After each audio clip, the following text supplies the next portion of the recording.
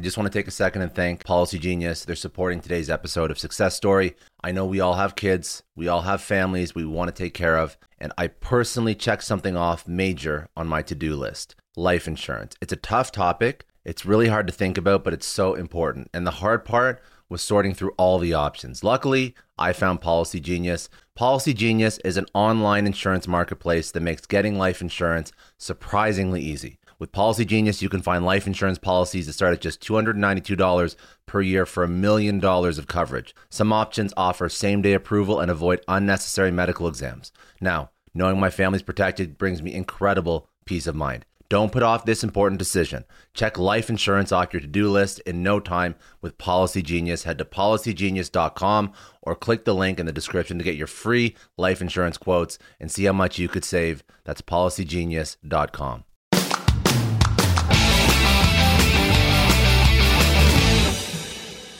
Welcome to the Success Story Podcast. I'm your host, Scott Clary. On this podcast, I have candid interviews with execs, celebrities, politicians, and other notable figures, all who have achieved success through both wins and losses, to learn more about their life, their ideas, and their insights. I sit down with leaders and mentors and unpack their story to help pass those lessons on to others through both experiences and tactical strategy for business professionals, entrepreneurs, and everyone in between. Without further ado, another episode of the Success Story Podcast. Thanks again for joining me today. I'm sitting down with Scott Miller, Executive Vice President of Thought Leadership at Franklin Covey, parent company to Stephen Covey's original property, IP, and work. So Dr. Stephen Covey wrote the book, The 7 Habits of Highly Effective People. Now, Dr. Stephen Covey has passed, but his legacy lives on through Franklin Covey. So I just want to tee that up so you understand. Scott at Franklin Covey is the EVP of Thought Leadership. He runs a weekly podcast called On Leadership with Scott Miller, speaking about different leadership topics, interviewing business titans, authors, and thought leaders. He also writes a weekly leadership column for Inc. magazine.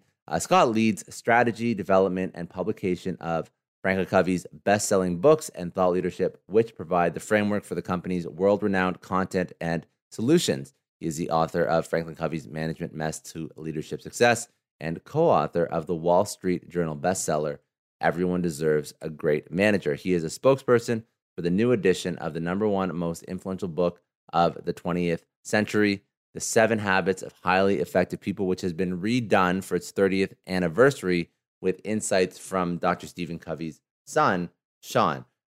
So, Scott, very excited. I'm super excited to understand your career, how you got to working for Franklin Covey, and then also some of the things that we can learn from the book and, the original works and, what's happening now. So thank you. I want to hear more about your career. I want to hear how you got into a 25-year stint. That's not really that normal anymore for most people. I'm a dinosaur, Scott.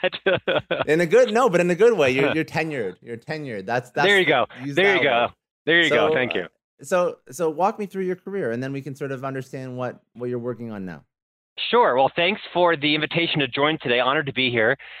Let's see. I'm 52. I live here in Salt Lake City, Utah, with my wife Stephanie and our 3 sons, who are 6, 8, and 10.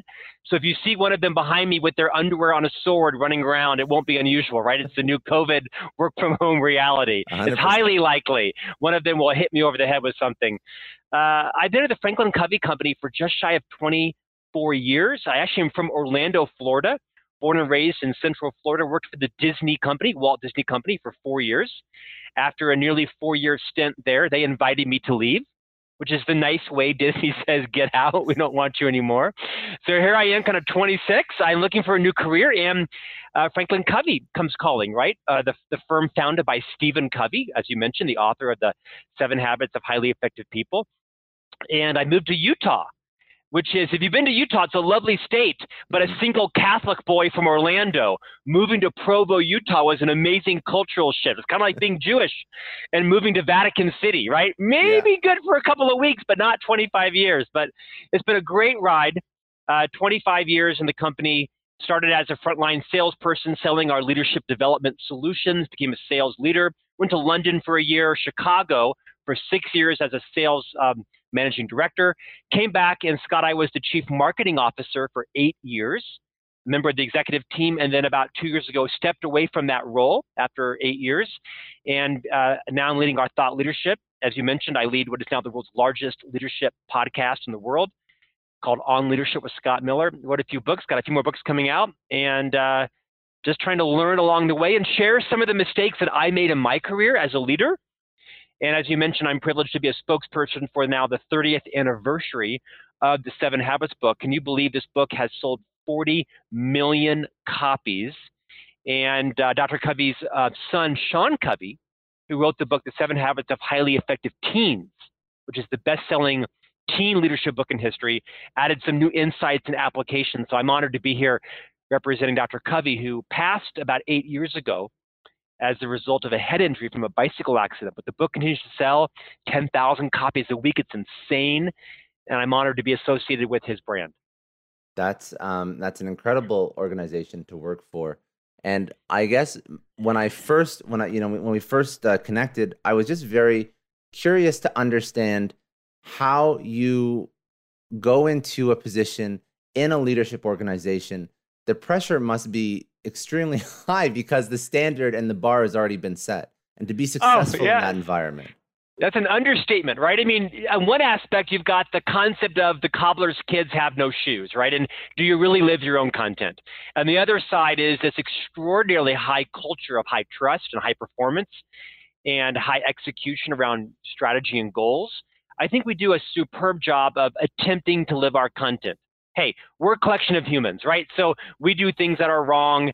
We gossip occasionally. We drop the ball occasionally. But really, we're a disciplined organization when it comes to our commitment to live what we teach. Yes, we fail. But I think with our chairman and CEO, Bob Whitman, who's led us for over 20 years, we have a very high standard for ourselves. We have a pre-forgiveness culture. We're going to make mistakes. But I think we set each other up for high accountability. And at the same time, we recognize that we're going to make mistakes given our standard. It's a great place to work. I've been very privileged. People ask me all the time, why don't you leave 25 years? You'll never get a job. Well, I won't get a job again. I'll probably go write and speak and interview. But the reason I stay is our chairman, Bob Whitman, he loves me. And he loves our employees. He loves my wife, and he loves my boys, and he loves my future. And so as long as your leader loves you and you feel that, most people tend to stay. That's probably one of the most such a simple point, but I think it ties over into so many different use cases or just examples of why companies don't work or can't maintain or retain that talent. But we can get into that. I don't want to go into that just yet, because I want to just understand. Walk me through the story of the book. So when the book was first written, how did that manifest, and how did that lead into the organization that is today? Yeah. What was the story behind that? So gosh, about 40 years ago, Dr. Stephen R. Covey was a professor here in Utah, had received his a doctorate or a master's, an MBA from Harvard, received a doctorate here from BYU, and was really studying literature around success. So he spent a decade performing what was kind of a 200-year success literature review back before the internet, right? What really made successful people over time influential? And he came to discover these two concepts called the character ethic and the personality ethic. He invented this kind of concept, is that there's a certain level of leader that really focused on what he called the character ethic, who they were, their values, their mission, their purpose, whose lives were governed by principles. And then there was the personality ethic. And he didn't dismiss this, but he said this more kind of came into the 70s and 80s and even 90s around kind of what kind of car you drove and how you spoke and how you dressed. And he didn't dismiss these things, but he said too often leaders in the latter part of our generation became too focused on this personality ethic. So in the course of this 200-year literature review, he decided to write this book called The 7 Habits of Highly Effective People. It had multiple names, had many habits. Finally, he settled on that. And he did not invent these habits, right? He kind of uncovered them. He discovered them. He named them, numbered them, sequenced them. They're all quite rudimentary, which is probably why they're so profound. He sequenced them in a very smart order, and the book exploded. Now, he, I think, hit the right time. He had a great name. He paid the price to research this and write these amazing stories around his own successes and struggles. He was a religious man, so he had studied, multiple religions and principles that, all of the spiritual leaders had taught for thousands of years. And he also had a good public relations team and a good branding team, quite frankly. And the book has stood the test of time. It turned into this leadership development company. About 24 years ago, his small boutique company, the Covey Leadership Center, merged with the Franklin Quest Company. That was a public company in Salt Lake City, kind of the arch rival of Stephen Covey. And they merged to become the powerhouse, the Franklin Covey Company. Actually, there was no Franklin. A lot of people think there was a guy named Franklin. Well, Franklin was Ben Franklin, the famous discoverer, if you will, and inventor. And I actually thought that too. Yeah, Franklin Quest. Franklin Quest was a time management company based on a lot of the teachings of Benjamin Franklin, an American hero. And so they merged and now have become really the world powerhouse on leadership development, productivity, time management, strategy execution, and building a high trust culture. As I mentioned, Dr. Covey wrote, 20 plus books, numerous bestsellers, and passed away 8 years ago in his 80th year.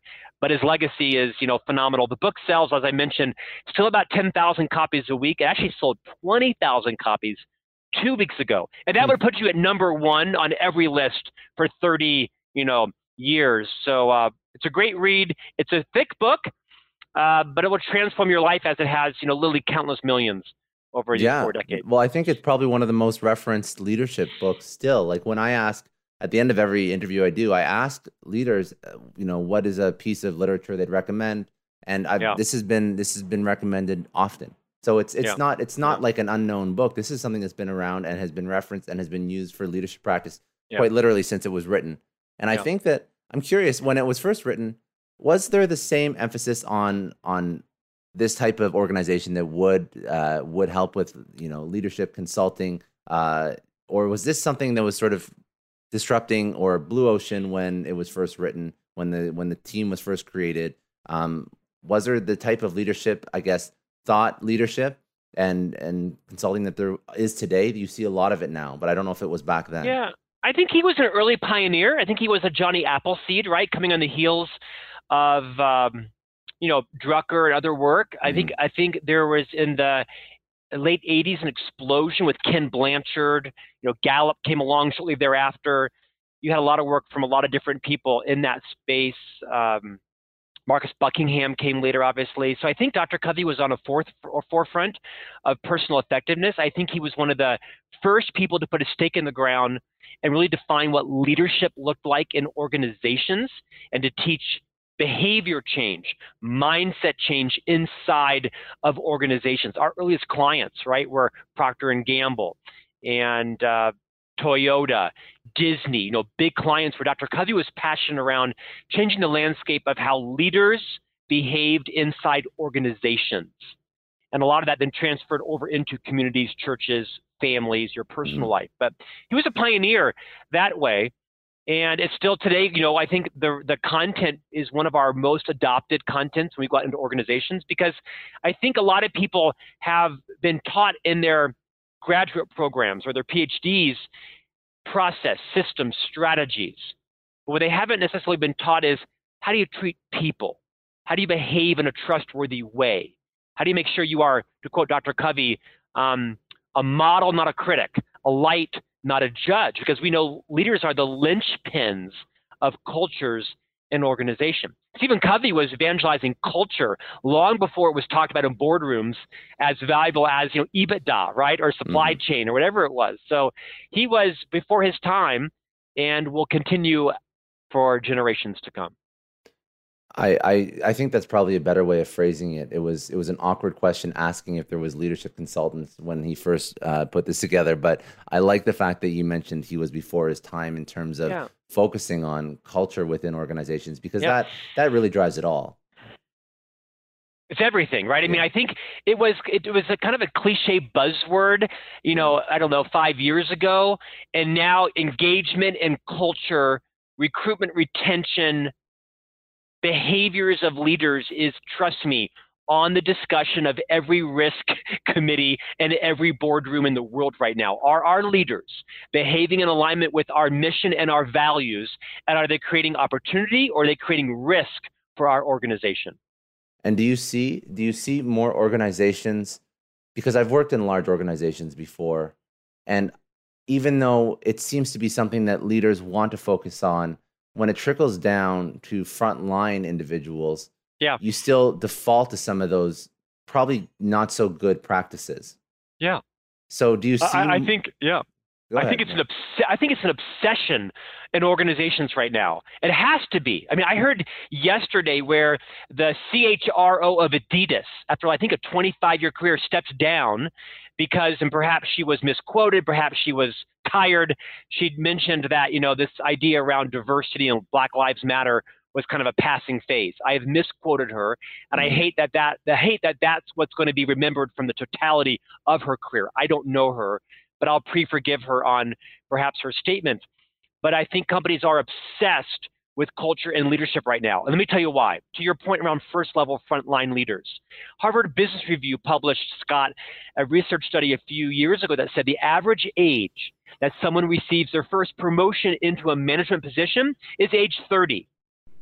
Yet the average age they receive their first formal leadership development training, age 42. And that, so for 12 years, they're well-intended people that were usually highly productive individual producers, right? They're promoted into a leadership role with really no awareness or training of what it now takes to be a leader of people. And they're wreaking havoc across cultures. Not because they're sociopaths or bad people, they're just bad leaders because they haven't been trained. So I think there is a sea change. I'm not trying to evangelize our products at all. We're on fire because organizations are seeing the liability, the litigation, the lack of speed that comes from not investing in your frontline leaders, which, by the way, now the vast majority of people in organizations report to frontline leaders, right? With the digitization of information and with Salesforce.com and Adobe and other tools, you don't need 9 layers or 12 layers of people anymore. You need like 3 layers. So now you've got, tens of thousands of people reporting to first-level leaders who a week ago was the individual producer. Now they're promoted. They don't have the skills. People are going to quit those leaders. We know this HR, adage. People don't quit their jobs. They quit bad leaders and corrupt cultures. Mm-hmm. So I think organizations around the world are recognizing if we don't invest in our leadership from the top to the front line, people are going to flee our company, and we're going to be having turnover that is unacceptable. I think it isn't a nice to have. It is an imperative to make sure that your leaders are recruiting and retaining the best possible talent. I think the average tenure now is like less than 3 years of a new associate. Depends on the business unit, but it's very low. It does. Yeah. It does. It's not going longer. It's going shorter in most cases. And let's also remember that before COVID happened, we were at the lowest unemployment. Oh my gosh! So companies didn't have the luxury of having poor leadership. 3.5% in the U.S., right? And it'll come back there in the I think of the next couple of years or so. It'll be hard, but we'll do that hard work. So say you do want to upskill yourself as a professional, or you want to start your own venture, and now you're seeing more and more companies focus on leadership, but it's not taught in your university or college program. Yeah. Do you read a book? What's the resource you go to actually get those base skills that you need to be effective? I'd say 3 or 4 things. I think I have lots of messes, right? Wrote a book called Management Mess. But the things that I'm actually successful about, I'll use as a bit of a model. I came to become an executive officer in a leadership development company, so I got some credit on this particular topic. Ask me about Six Sigma or lean manufacturing, I got nothing, bro. On this, I got some street cred. One is an insatiable curiosity, right? It is reading. It is just, I'm a voracious reader like yourself. I probably read 2 books a week. I subscribe to 40 magazines. I still read print newspapers. I know I'm a dinosaur, but I'm a voracious and curious reader. So that's the first thing, right? Is constantly be challenging your mindset, your paradigm, your belief system. Second, I think, is being self-aware. Nobody's self-aware. There's degrees of it, right? None of us are as aware as we think we are. Look around your organization. Look around the people in your life. professionally and personally, and ask people, what's it like to work with me? What's it like to be in a meeting with me? What's it like to launch a product with me? Go home to your partner or spouse and say, what's it like to be married to me? The more you are seeking feedback and information on what's it like to be around you, the more self-aware you'll be, the less you'll have blind spots. Because we all have blind spots, right? Our breath doesn't smell as good as we think it does. We're not as funny or as punctual or as gracious. Our jokes don't land. You get the point, right? We're not as talented or as encompassing or welcoming. Make it safe for people to tell you the truth about what it's like to work for and with you. Here's the third thing I'd say, and I want to phrase this carefully because sometimes people misunderstand it. I think the one thing that I did that's been most impactful in my career, next to reading, is friending up. My entire life, I have friended up from being a teenager. My friends were always a decade older. When all my college buddies were out, at the frat house, I was down at the mayor's office, behind her desk, learning from her or him. I've always friended up people who were smarter, older, more successful, more cultured, more well-traveled, had more bankruptcies, had earned and lost more fortunes, and it was fundamental to my life. I'm 52 now. Most of my friends are in their 60s and 70s. My wife is actually 12 years younger than I am, and she always wonders when she met me, why are all his friends so old? Why are we going to Greece with people who are 50 and 60? We're in our 30s. But that's how I was so successful. It's because these people took me under their wing, and I learned to avoid so many messes. Did not avoid a few messes, but I avoided a lot because I was always friending up. That's very good advice. I think that that's something that we default to. We default in the wrong direction when we friend up. We do, to our peer group, right? We default to a peer group. We default to people that have, I guess, less taxing, like mentally taxing, pastimes and hobbies, because it just seems easier. It seems like a friend should be like a release. And I feel like that's not the right equation for success. It has not been for me. The opposite has been true. I look back at my impact, and it's because of the older, wiser, more mature person who's put their arm around me and taken me into a conference room and said, Scott, you can't say that. Scott, you got to stop doing that. The best advice I ever got was from the then president of Franklin Covey, Bill Bennett. He came to my office in Chicago. I'd been just promoted to be the youngest managing director in the firm. And he said, Scott, you're standing at a gas station and you're holding a match. And then he sat me down and talked about some specific behaviors that I was engaging in. And mainly it was around keeping confidences and not holding things that were confidential. It's been a problem a lot of my life, less so now as I'm an officer in the firm. But it's conversations like that. The CEO once took me aside and said to me, Scott, you make too many declarative statements. And that's all he said.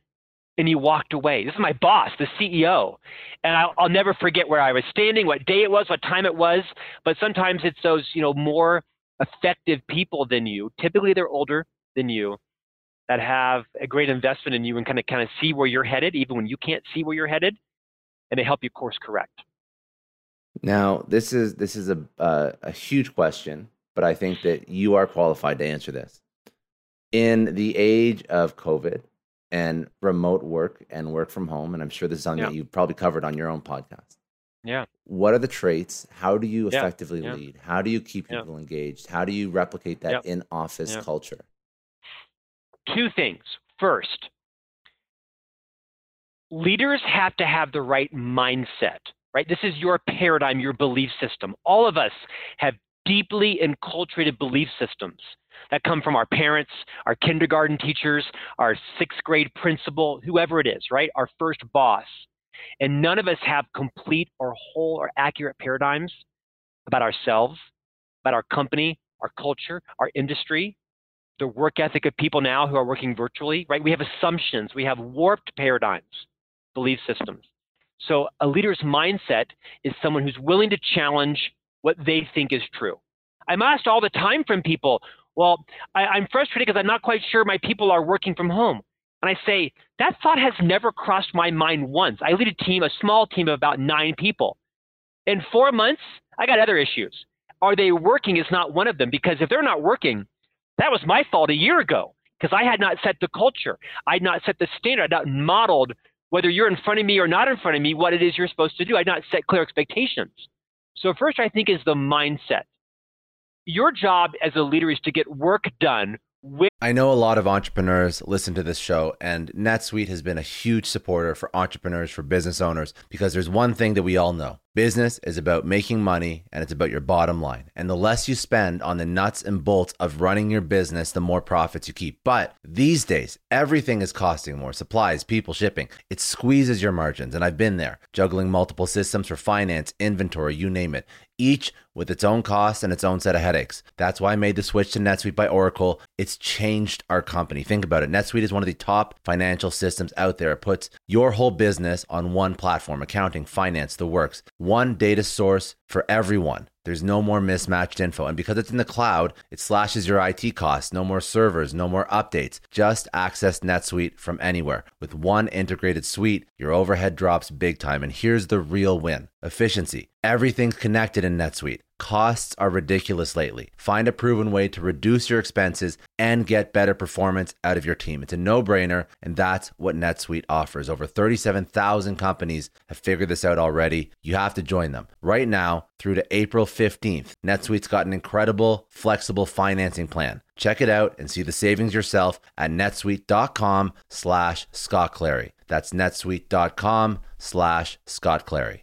I don't know about you, but the idea of being harassed, scammed, or even worse, all because somebody found my personal information online, that's terrifying. Our political opinions, our addresses, even stuff about our families, it's out there for anyone to grab. And did you know that data brokers are allowed to sell information on over 98% of Americans? It's scary stuff. That's why I've partnered with Delete Me. I personally use Delete Me. They're a big friend of the podcast because I put myself out there online. So safety is a huge concern. It's really scary how easy it is to find someone's details and information, but Delete Me creates a layer of protection that we all need. You tell Delete Me what you want gone, and they make it disappear from those sketchy data broker sites. And Delete Me doesn't stop. They constantly monitor the web to keep your information off those lists. It's like having a privacy watchdog that never sleeps. You need to take control of your data and keep your private life private by signing up for Delete Me. They're giving a special discount for all Success Story podcast listeners. Get 20% off your Delete Me plan when you go to joindeleteme.com/success and use promo code success at checkout. The only way to get 20% off is to go to joindeleteme.com/success and enter code success at checkout. joindeleteme.com/success. Hey everyone, I just want to take a second and thank the sponsor of today's episode, Heaven Hill Bottled and Bond Bourbon. Now, I don't have a lot of liquor sponsors on this show. Heaven Hill Bottled and Bond is actually one of my favorites. I've drank it for a few years now, and this is why we actually decided to work together. Heaven Hill Distillery, family owned since 1935, is a great entrepreneur story too. So there's 5 brothers. They filled their first whiskey barrels back in 1935, and their legacy still lives on today. Heaven Hill Bottled and Bond is aged over 7 years. That's 3 more than required by the Bottled and Bond Act of 1897. This means the best quality, the best purity, and the best consistency. This is not just average bourbon. It's the winner of the double gold medals at multiple 2023 World Spirits competitions, and they've won the very prestigious Triple Still Award. It's a very big deal in the liquor and bourbon world. Heaven Hill Bottled and Bond boasts an exceptionally smooth oak flavor, while its aroma offers a sweet blend of caramel and smooth vanilla. If you love bourbon, you need to try Heaven Hill Bottled and Bond. Available nationally, look for a bottle at your local store. Heaven Hill reminds you to think wisely, drink wisely. Think back to your last few days in the office. Did any of them leave you feeling really accomplished? Not the kind of day where you're running around like crazy, but where you've made real progress on something that matters. Because being busy doesn't always mean being productive, and I bet we've all been there. And maybe it's time to rethink what it means to get things done.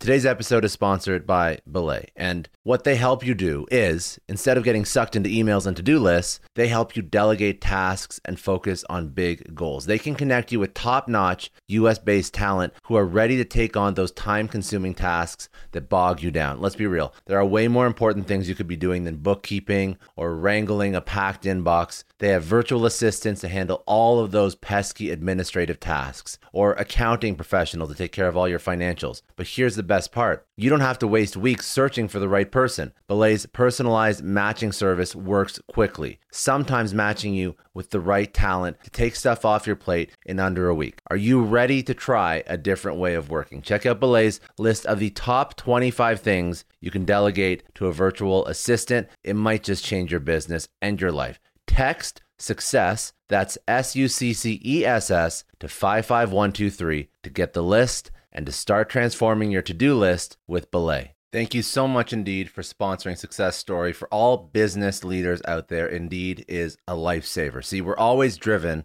by the search for better, but when it comes to hiring, the best way to search for a candidate isn't to search at all. Don't search, match with Indeed. If you need to hire, you need Indeed. Indeed is your matching and hiring platform with over 350 million global monthly visitors, according to Indeed data, and a matching engine that helps you find quality candidates fast. You're going to ditch the busy work and you're going to use Indeed for scheduling, screening, messaging, so you can connect with candidates faster. And Indeed doesn't just help you hire faster. 93% of employers agree Indeed delivers the highest quality matches compared to other job sites, according to a recent Indeed survey. Leveraging over 140 million qualifications and preferences every day, Indeed's matching engine is constantly learning from your preferences, so the more you use Indeed, the better it gets. Join more than 3.5 million businesses worldwide that use Indeed to hire great talent fast. And listeners of this show will get a $75 sponsored job credit to get your jobs more visibility at Indeed.com/Clary. Just go to Indeed.com/Clary right now and support our show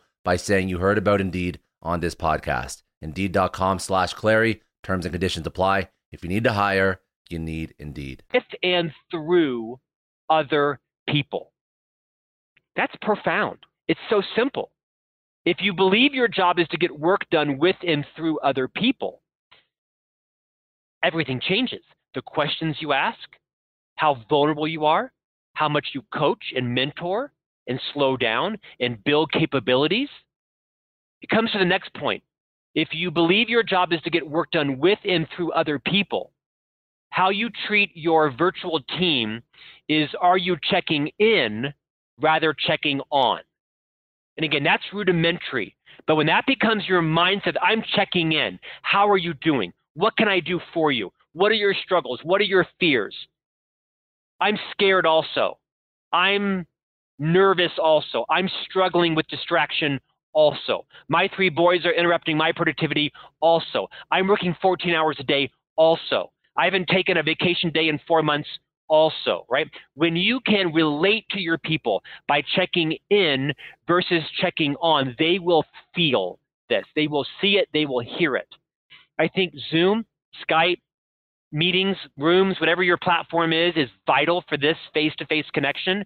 I think they should see you in your environment. You should see them in their environment and make it safe for them to tell you their truth, right? What is it they're struggling with, and how can you help to cut the red tape? How can you empathize with them? How can you show empathy? These are small things.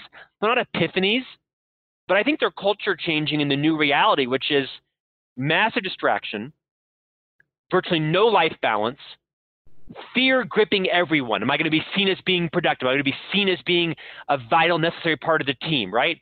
Am I learning anything? Do I have any boundaries? I don't know about you. 12 hours is the new norm. It's not healthy. It's not healthy. We're going to burn out. And leaders have got to set the standard, right? As I mentioned before, be a light, not a judge. Be a model, not a critic. I hope that's helpful.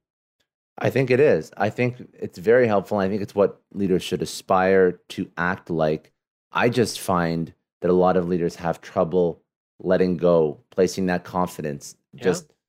And I don't know how the leader even trains his or herself to let go and to allow people to feel that psychological security. And that's something that I'm really, because it always starts from the leader and how their own mindset and how they perceive themselves and their own effectiveness. And if they can, go ahead. No, please, Scott, finish. No, that was really where my thought was going. It's just how do you change your mindset as a leader? How do you trust as a leader? I think first is you look inside, right? I mean, it's an inside-out approach. And again, this may sound like pablum, but it's not. It's 30 years of research and success stories and failure stories. Great leaders are vulnerable leaders. Great leaders don't try to be the smartest person in the room. The best leadership book I've ever read isn't ours. It's called Multipliers from Liz Wiseman. This is a profound leadership book. Franklin Covey has acquired the rights to a new course on it. But Liz Wiseman was a leader at Oracle for 20 years. A decade ago, she wrote a book called Multipliers. And the premise of the book is that every day as leaders, we are accidentally diminishing people. It's a natural kind of tendency. And our job is to move out of these 9 diminishing profiles to become a multiplier of intelligence, a multiplier of creativity, a multiplier of contribution. And when you stop believing that you are, as the leader, the smartest person in the room, when you stop being the genius, but rather the genius maker of others, you transform your culture. Virtually or in person, doesn't matter. So I think as a leader, if you are vulnerable, and you share your own fears, your mistakes, your concerns, and you balance that with humility and clarity. Like, for instance, the 9 people who work and report to me, they are uber clear on what I expect out of them. Deadlines, contribution, quality level. There is no ambiguity. One of my talents and one of my weaknesses is you don't need help predicting what I'm thinking.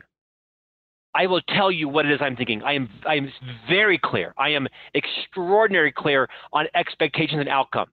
Now, my challenge, Scott, is I sometimes do it too courageously, right? I say it too harshly. I have to work on my diplomacy, my consideration, because you can be very clear and do it in ways that are respectful. So one of my challenges as a leader is to make sure that when I am uber clear, I'm not saying it in a way that is diminishing or offensive or too firm or stern. Because I have a funny personality, but I also have a bit of a stern personality, and I don't know always what it's like to work with me. Mm-hmm. So I try to create a culture where people can say, Scott, actually, that was a little bit harsh, or Scott, that was a little offensive. When they say it to me, I don't get defensive. I say, thanks for saying that. I didn't realize that. I'm sorry. That's an incredible culture to foster, because to feel the safety of being able to communicate that with like that superior is something that I don't think, thinking back to my career when I've worked in different organizations, I don't think I've ever felt that before. And that's something that I think we should you're mentioning, this is where the future of leadership is going. This is how you be effective, both inside or remotely. This is what leaders have to focus on. Now, to that point, I'm gonna just add to that point. I used to think that humility was a weakness, that it was you were shy and retiring. Humility is actually born out of confidence. Confident leaders can be humble leaders. Arrogant leaders are incapable of demonstrating humility. That's why when you get on your phone or get on Skype or Zoom with your team, admit you're in your shorts. Admit that, you took a shower 4 minutes ago. Admit that you two are having struggle focusing. You're not lowering the standard. You're building trust. You're building relationships, right? I'm going to bust my butt today, but like you, I took a shower probably an hour later than I would have, 5 months ago, right? My team's going to get their all out of me. People cleave to leaders that they can relate to. Gone is this sort of chasm, this, unrelatability of the leader is here and I'm down here, and no. That's all gone. Leaders are just people that were promoted a little bit in advance of you, and they're being held to enormous account, and they're trying their best to keep you engaged. But that's the huge fallacy, right? Is leaders don't create engagement. Leaders create the conditions for others to choose their own level of engagement, high or low. Subtle but prophetic. Well, it's just changing the onus from the leader trying to instill motivation to understanding that motivation is internally motivated, and that leader is just enabling. Really well said. No, you said it well. Don't give me any. You're a masterclass in leadership. Seriously. You let me. I interrupted you, and that was rude. I apologize. So thank you for letting me go on that tirade. No, it's not a tirade. This is incredible stuff. And sometimes when I find myself doing these podcasts, to be quite honest, I'm learning from you and I'm listening to you, and then I'm like, oh, I have to ask a question after this, because the stuff you're saying, for me, it's just very interesting, because I think that it's so profound and so important. And hearing it come from somebody that works for a leadership organization, I'm grateful that you're sort of speaking Thanks, through Scott. all these things. Thanks. Seriously, it's very good, and I hope a lot of people listen to this and can internalize it as they grow through their own careers and whatnot, because this is the way that leadership has to be, and this is going to be there's significant KPI, revenue, shareholder advantages to this. So it's not just the high level, esoteric, nice human being takeaway. There's significant tangible benefits to leading an organization like this. But can I share one thought on that too? Yeah, sure. The biggest takeaway from Stephen Covey was actually in the title of his book, The 7 Habits of Highly Effective People. It's often misquoted as The 7 Habits of Highly Efficient People. He was very deliberate, because there's a difference between having an efficient mindset and an effectiveness mindset. And one of my biggest struggles, Scott, as a leader, I'd love to have your listeners identify with or just repudiate, is that I'm a very efficient person. It's actually served me very well in life, right? I like to get things done, check things off. I'm the kind of guy that gets up at 3 in the morning and writes my ink column, writes my books from 4 and 5. I'm a dad from 6 to 8. I'm an officer from 8 to 6. And I'm always on a treadmill. It's actually been a key contributor to my success in life, this efficiency mindset. The problem is, people like me, leaders like me that have this productive efficiency mindset, we try to use that same efficiency in our relationships. And it causes havoc inside organizations. You cannot be efficient with people. You can be efficient mowing the lawn, efficient washing the car, efficient managing your social media and typing out a memo or an email. You have to be effective with people.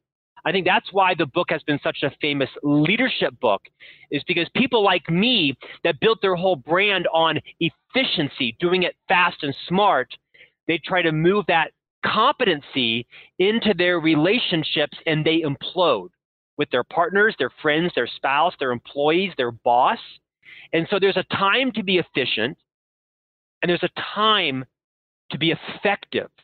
And I hope that your listeners and viewers think about that today. For those of you who see some of yourselves in me, probably very few of you, be thinking about this quote from Stephen Covey.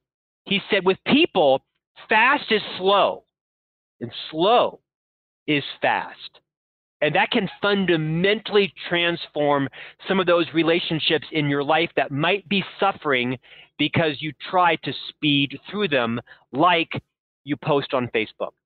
It's a huge lesson for me. It might be like a no-brainer for some, but it's something I struggle with every day, kind of bringing my sense of productivity and efficiency in place when it comes times in meetings, one-on-ones, and conversations where I'm actually trying to build trust with someone, but I'm trying to do it too fast. I don't think that's common sense or common knowledge or common practice. I think that's something that we all have to work on. I know as you're saying that, it rings very true for me because I try and develop processes for everything. I think the way that we structure our days, it sounds like very similar. I'm very robotic and logical in the way that I structure my day. But the second I try and carry that efficiency over to my partner, to my girlfriend, it doesn't work. You think that everyone's going to fit inside this little box and you want your life to run just so, but that's not the case with people. Right. It just doesn't work like that. I did want to ask, a little bit about, I think it's topical to speak about what you're doing with the book now. So what is going on with the book? What is Sean doing? What is the new messaging in the book, or just maybe not new messaging, but expanding on original messaging? Yeah. Thank you for asking that. So the book just relaunched on its 30th anniversary about 8 weeks ago, not quite 8 weeks ago. And we didn't change a single word that Dr. Covey wrote, not a word. I mentioned that Sean Covey, who is the president of our global education division in the firm, he added new insights after each of the 7 habits, and beginning at the end and at the beginning and the end.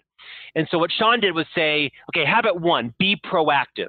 Dr. Covey, his dad, wrote that section, and then he added about 1,000 words on, here's how I saw a school principal be proactive. Here's how I saw a receptionist or a parent. And so he uses broad examples at the end of each of the 7 habits on how this principle is still as relevant today as it was 30 years ago when his dad wrote the book. A lot of tangible stories, a lot of some stories on about his own life. Sean lost a daughter to depression and suicide about maybe 8 years ago, and he shares some tender, heartfelt stories about his own children.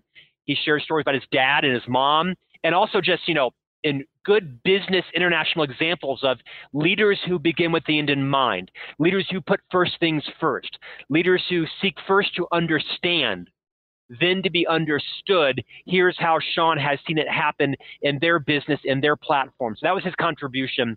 And I think it's going to take the book into a new relevancy for the next 20 years. People who missed out on Dr. Covey, right? There's about a 10-year decade of people where either Dr. Covey had passed or was aging and wasn't in the public eye that didn't have a chance to appreciate his profound wisdom and his research. Again, Dr. Covey didn't invent any of this. He just did a disciplined job of uncovering, sequencing, naming it, and then speaking about it, writing about it nonstop for 30 years. And it's built a seminal book with an endless legacy. But I think that's also important to note that the ideas that shape leadership in business, like nobody is reinventing the wheel in the practice that we do. But again, it's always like common sense isn't common. Right. So we need these types of playbooks and blueprints to be effective, because knowledge is lost so quickly, unfortunately. And I think that we have to keep going back to people that have. That's why you read leadership books from leaders that were not just around 50 years ago, but 1,000 years ago. Right. Because those practices can still be drawn out. But it's just that naivety and just like that ignorance of how things have been done effectively before that leads to bad leadership. And perhaps writing about it or speaking about it in a way that's relevant to a new generation, right? Sometimes I think things can be too easily dismissed. Mm-hmm. Some of the classics, right? I mean, I think Peter Drucker and Clayton Christensen and Jim Collins, if they don't keep their brands running and relevant, then, 10 years ago, no one will know who Peter Drucker is. Because quite frankly, I'm telling you, although he's one of the greatest minds of our generation, there is no organization to keep his writings relevant, right? I'm not sure that 18-year-olds know who Peter Drucker is. I fear that 10 years from now, no one will know who Clayton Christensen is, one of the greatest minds of our generation. He passed about 6 months ago. A friend of mine on our board of directors, Harvard business professor, right, wrote Innovator's Dilemma, Innovator's Solution. And I don't think that his organization will be enduring like Dr. Covey built an organization to keep his timeless principles that he wrote about relevant for kindergarten students and relevant for high school students and first-time leaders and board members. All these principles are relevant to every year of your life. What we've done well, I think, is to keep writing about them in ways that are current with new generations. I think that's smart, and I think that's what you have to do, because it's not going to be. Unfortunately, that wisdom doesn't transcend time the way it really should. So you have to have somebody that's going to bring it to the people that you want to who should be consuming it, like bright young minds, but consuming it in the way that they consume information now. It's about marketing, it's about brand, it's about positioning, it's about tapping into the resources and the outlets that people consume knowledge now. You have so many different ways that people are, conditioned to consume information than they were 10 years ago, 20 years ago, 40 years ago. So you have to sort of tie it into that as well. But that's more of just like a brand and a marketing and just understanding, again, like the times and how people learn and assume and whatnot. One thing I wanted to tee up, I have just 2 rapid fire questions to bring out some insights from yourself. But before we go there, was there anything that was in regards to the book or any of the messaging in the book, some leadership traits, anything that we didn't touch on that you wanted to go into? Other than this, I would say probably not. I think a lot of people, of course, have read The 7 Habits, right? People have it on their shelf, but I think it's one of those books that you come back to. It's kind of like, I don't see a lot of movies, but I see Austin Powers multiple times because I loved Austin Powers. I know it's kind of crazy, but I was obsessed with Mike Myers and I loved Austin Powers. I've seen it way too many times. But I think this book is kind of like the similar movie for me. Revisit it. I don't need you to buy a new book. We don't need your $9, right, or your $15, although we'll take it graciously and with great appreciation. But it's the kind of book you got to repurchase it, because what Sean Covey added to the book in terms of new insights, I think can help you supercharge your own effective habits for your roles as parent, neighbor, son-in-law, partner, spouse, leader, colleague, friend, and just really get your own life centered around what your purpose and mission are. It's probably the book of its generation around helping reorient you to what you said, right? Common knowledge isn't common practice. Mm-hmm. Dr. Covey was fond of saying to know, but not to do is not to know. And we know these principles inherently, but I think reading them and revisiting them probably every year or so can continue to keep you grounded on your true purpose and make sure that you're living in accordance with what you know to be true, but you're tempted to sort of separate from because there's so many demands or so many distractions in life. Very good. Very well said. Okay, so rapid fire. I asked these to everyone. So first question would be, what is one life lesson that you would tell your younger self? Shepherd your credit score better.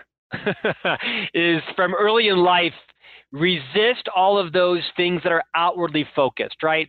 For the ladies, what kind of purse you bought. For the guys, what kind of sneakers you have. The Mercedes or BMW you really can't afford. Is be very thoughtful about your long-term reputation, your credit reputation, and also your personal reputation, right? Your reputation is really just a collection of all the decisions you make in life.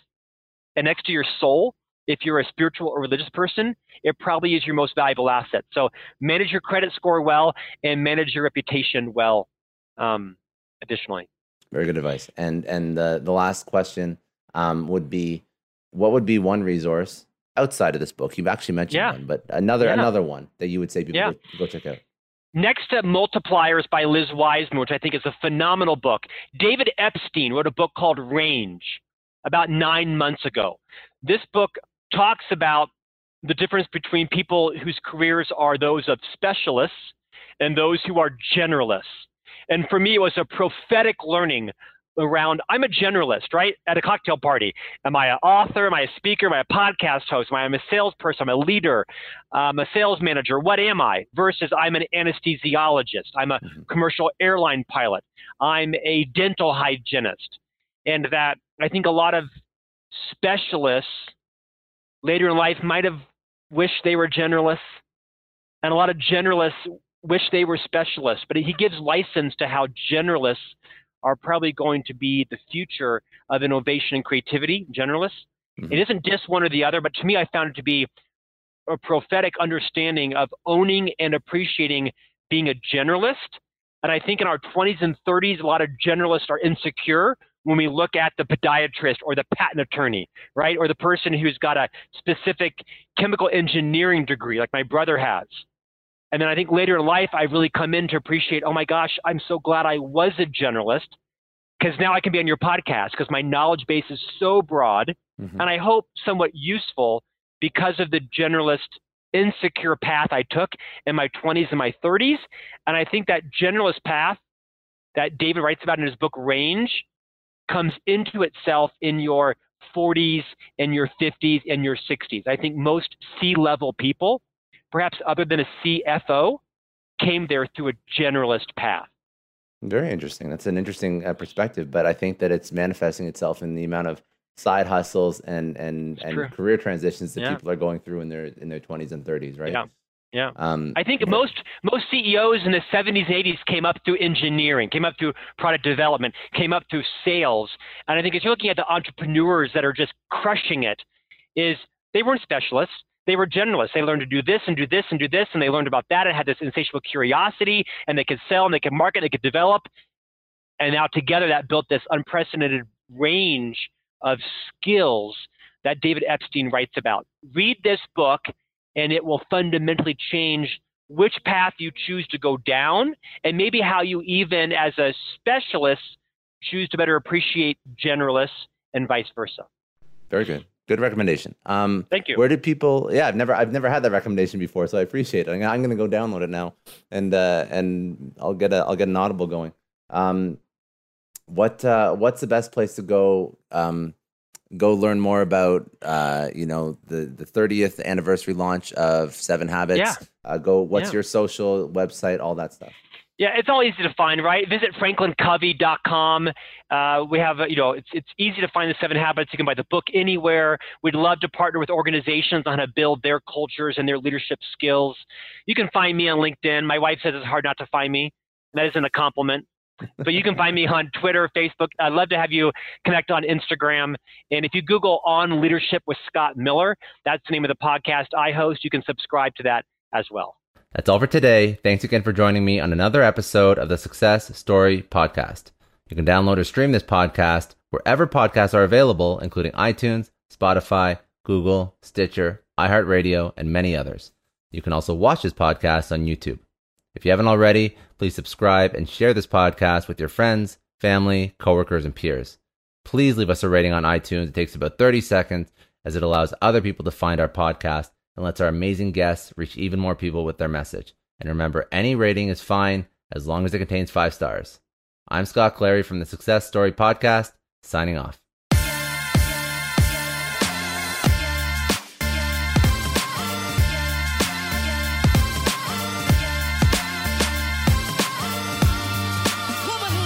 I know a lot of entrepreneurs listen to this show, and NetSuite has been a huge supporter for entrepreneurs, for business owners, because there's one thing that we all know. Business is about making money, and it's about your bottom line. And the less you spend on the nuts and bolts of running your business, the more profits you keep. But these days, everything is costing more. Supplies, people, shipping. It squeezes your margins, and I've been there, juggling multiple systems for finance, inventory, you name it, each with its own costs and its own set of headaches. That's why I made the switch to NetSuite by Oracle. It's changed our company. Think about it. NetSuite is one of the top financial systems out there. It puts your whole business on one platform, accounting, finance, the works. One data source for everyone. There's no more mismatched info. And because it's in the cloud, it slashes your IT costs. No more servers, no more updates. Just access NetSuite from anywhere. With one integrated suite, your overhead drops big time. And here's the real win. Efficiency. Everything's connected in NetSuite. Costs are ridiculous lately. Find a proven way to reduce your expenses and get better performance out of your team. It's a no-brainer, and that's what NetSuite offers. Over 37,000 companies have figured this out already. You have to join them. Right now, through to April 15th, NetSuite's got an incredible, flexible financing plan. Check it out and see the savings yourself at netsuite.com/Scott Clary. That's netsuite.com/Scott Clary.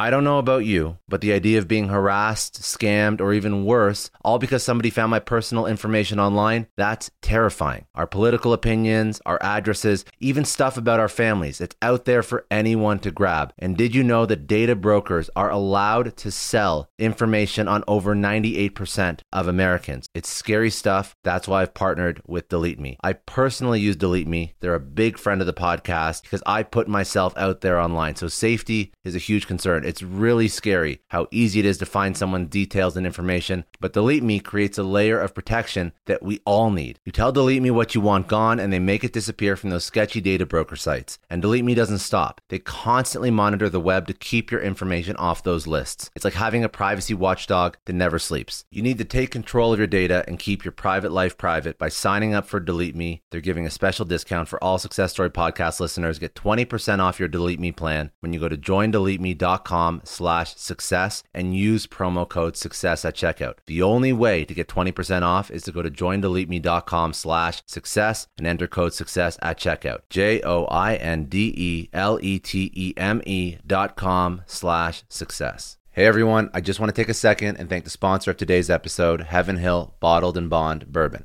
Now, I don't have a lot of liquor sponsors on this show. Heaven Hill Bottled and Bond is actually one of my favorites. I've drank it for a few years now, and this is why we actually decided to work together. Heaven Hill Distillery, family owned since 1935, is a great entrepreneur story too. So there's 5 brothers. They filled their first whiskey barrels back in 1935, and their legacy still lives on today. Heaven Hill Bottled and Bond is aged over 7 years. That's 3 more than required by the Bottled and Bond Act of 1897. This means the best quality, the best purity, and the best consistency. This is not just average bourbon. It's the winner of the double gold medals at multiple 2023 World Spirits competitions, and they've won the very prestigious Triple Still Award. It's a very big deal in the liquor and bourbon world. Heaven Hill Bottled and Bond boasts an exceptionally smooth oak flavor, while its aroma offers a sweet blend of caramel and smooth vanilla. If you love bourbon, you need to try Heaven Hill Bottled and Bond. available nationally. Look for a bottle at your local store. Heaven Hill reminds you to think wisely, drink wisely. Think back to your last few days in the office. Did any of them leave you feeling really accomplished? Not the kind of day where you're running around like crazy, but where you've made real progress on something that matters. Because being busy doesn't always mean being productive, and I bet we've all been there.